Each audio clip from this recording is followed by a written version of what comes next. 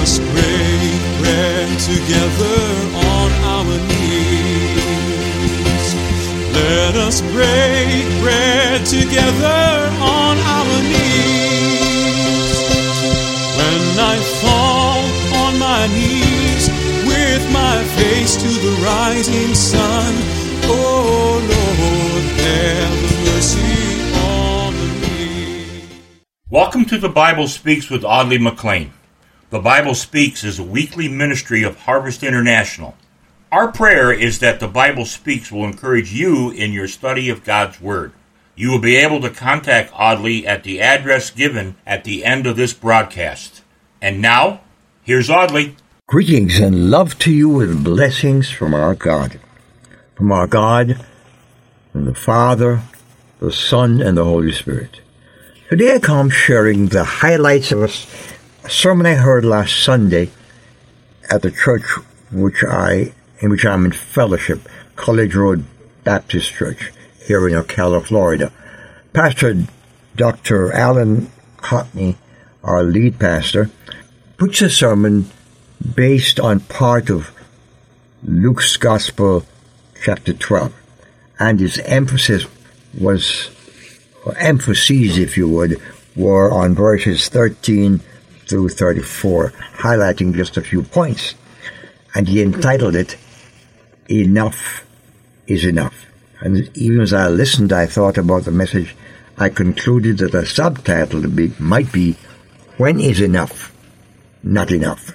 I'll read the passage in a few moments, but right now I invite you to join me in prayer and ask you to have an open mind.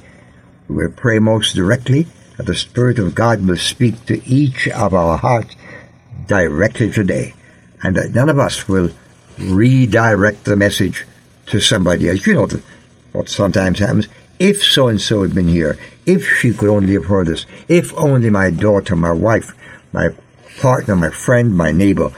It's not one of those situations. It's today. Like the old Negro spiritual goal, it is me, O Lord, standing in the need of prayer.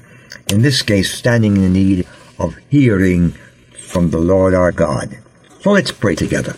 O God, I, look to you with thanksgiving for the blessings that we've received, and that we commit ourselves to you for all the challenges that we face, and we trust you for appropriate solutions.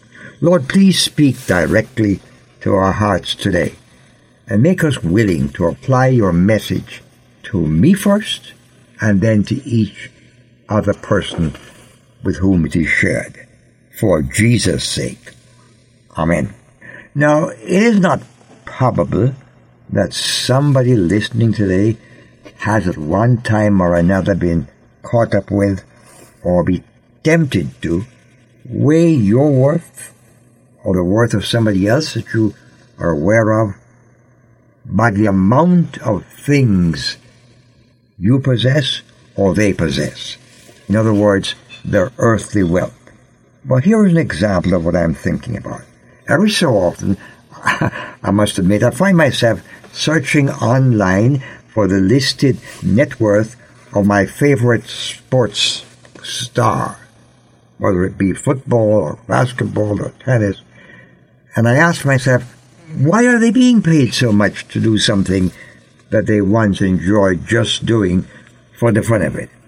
I can't tell you that I have a satisfying answer, and I also ask myself whether I may not have, even for a brief moment, and sometimes coveted this person. Why she, why he? Perhaps you can at least briefly identify with my line of thinking. Now, as you read the passage from Luke 12, may I invite you to open your mind for challenges that God the Holy Spirit Himself will bring to you. And remember, I'm only the voice of a messenger. The one with whom the message originates, he takes responsibility for it, and he has never shied away from backing up his word, because he's God Almighty, and he doesn't fail. Allow your mind to be responsive to the challenges that each of these passages that we may highlight will have for you. The first part of the passage I'll read begins at verse 13, and I'll read to verse 17. Someone in the crowd said to him, "Teacher, tell my brother to divide the inheritance with me." Jesus replied, "Man, who appointed me a judge or an arbiter between you?" Then he said to them, "Watch out. Be on your guard against all kinds of greed. Life doesn't consist in an abundance of possessions." But perhaps I'll stop reading at verse 15 for now, because later on we'll refer to the fact that he told them a parable that took his lesson even further. The first mistake the person who approached Jesus asked, he makes the assumption that Jesus was here on earth to settle family disputes, family financial disputes. Based on what we have learned about Jewish family law, it may be that, most probably in fact, that the patriarch of the family had died, because this person speaking to Jesus was referencing his brother as the probable executor of the family estate. To him, material possessions were the most important thing on his mind as he approached the most important person he would ever meet. He was talking to Jesus. He thought that certainly Jesus was most interested in how the family wealth was divided up. I suggest to you that his worth was in his mind, his defining status, his defining marker. That's how people will know me, if I have my portion of wealth and I can flaunt it. Another young man whose dad was very much alive approached his father for his portion of the wealth, and we all know the story about the so-called prodigal son. But that's the subject of another day's discussion. Let me ask you a question. If you had an opportunity to meet with Jesus in the flesh, what would you use those moments to engage yourself with Jesus? What would you ask? I'm not sure that should be an easy question for you to answer, but let me make a suggestion. Might it not be that the thing that right now preoccupies your mind is what you would ask him about? In his sermon recorded in Matthew chapter 6, Jesus is quoted as saying that where your treasure is, there will your heart be also. And he was teaching a lesson about storing up treasure on earth, as opposed to storing up treasure in heaven. He wasn't talking just about a bank account. He was talking about a heart attitude. I'll take the liberty of suggesting that where your desire for riches is, there will your heart be also. So don't be defined by your possessions. Jesus warns against it. Jesus doesn't think it's that important. Now let me make clear my thoughts on this point. Jesus, because you don't have the riches of a rock star or a top-flight athlete or a successful business person, Jesus doesn't relieve you of the potential for putting your material possession at the top of your life's value or being defined by your possessions. It may just be about how many suits you have, how many pairs of shoes you have, how many dresses you have, how many cars you possess. It may not be the world-class wealth, but it's just where you live, how you relate to what you possess. Jesus then tells the crowd a parable which needs no explanation, except for the fact that we must be reminded that in the times when Jesus spoke, the banking systems were not yet in place.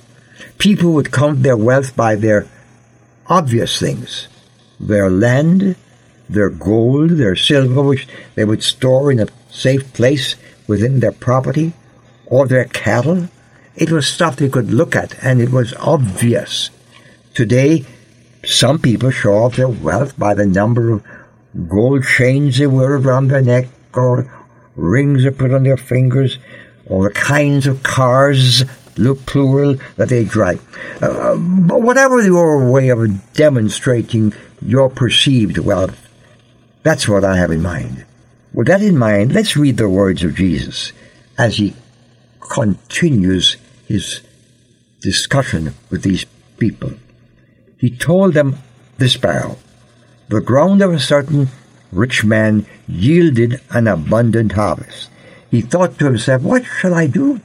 I have no place to store my crops. Then he said, this is what I'll do. I'll tear down my barns and build bigger ones, and there will I store my surplus grain. And I will say to myself, you have plenty grain laid up for many years. Take life easy, eat, drink, and be merry. But God said to him, you fool, this night your life will be demanded from you. Then who will get what you have prepared for yourself? This is how it will be with whosoever stores up things for themselves, but is not rich toward God. The first lesson from this part of Jesus' parable is that we must not put our priorities in our possessions. The second is that what we must remember our provider. We didn't get it all by ourselves, as some people want to think. Jesus used this part of his story to remind us that our possessions, our great or small possessions, must never be allowed to define us. Enough is enough, and in God's estimate, you are worth far more than all your earthly possessions combined. The second part of the parable Jesus told is designed to magnify your worth before God, because unlike popular opinion, you don't just die and that's the end of the story. We must measure our real worth from a God perspective. Our worth is not the sum and total of our circumstances. Our worth is measured by what God says we're worth. In God's economy, you're worth more than all the world can provide.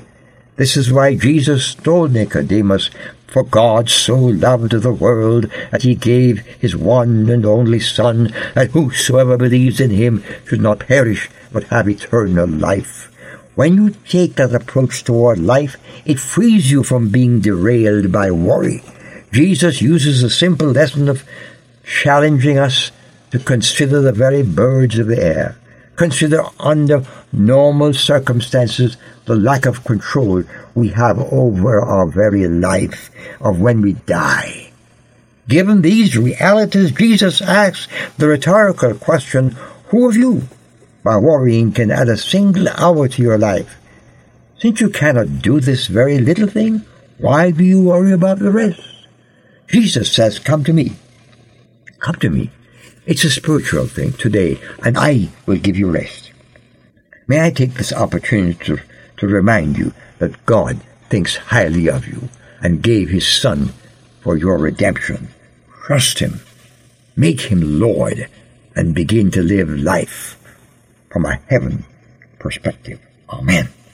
I've wandered far away from God. This program is cared for by listeners who care. Your prayers and financial investment in this ministry helps to keep the good news on the air. We look forward to hearing from you and invite you to write us at Harvest International, Post Office Box 6690, Ocala, Florida 34478. Again, that's Harvest International, Post Office Box 6690, Ocala, Florida 34478.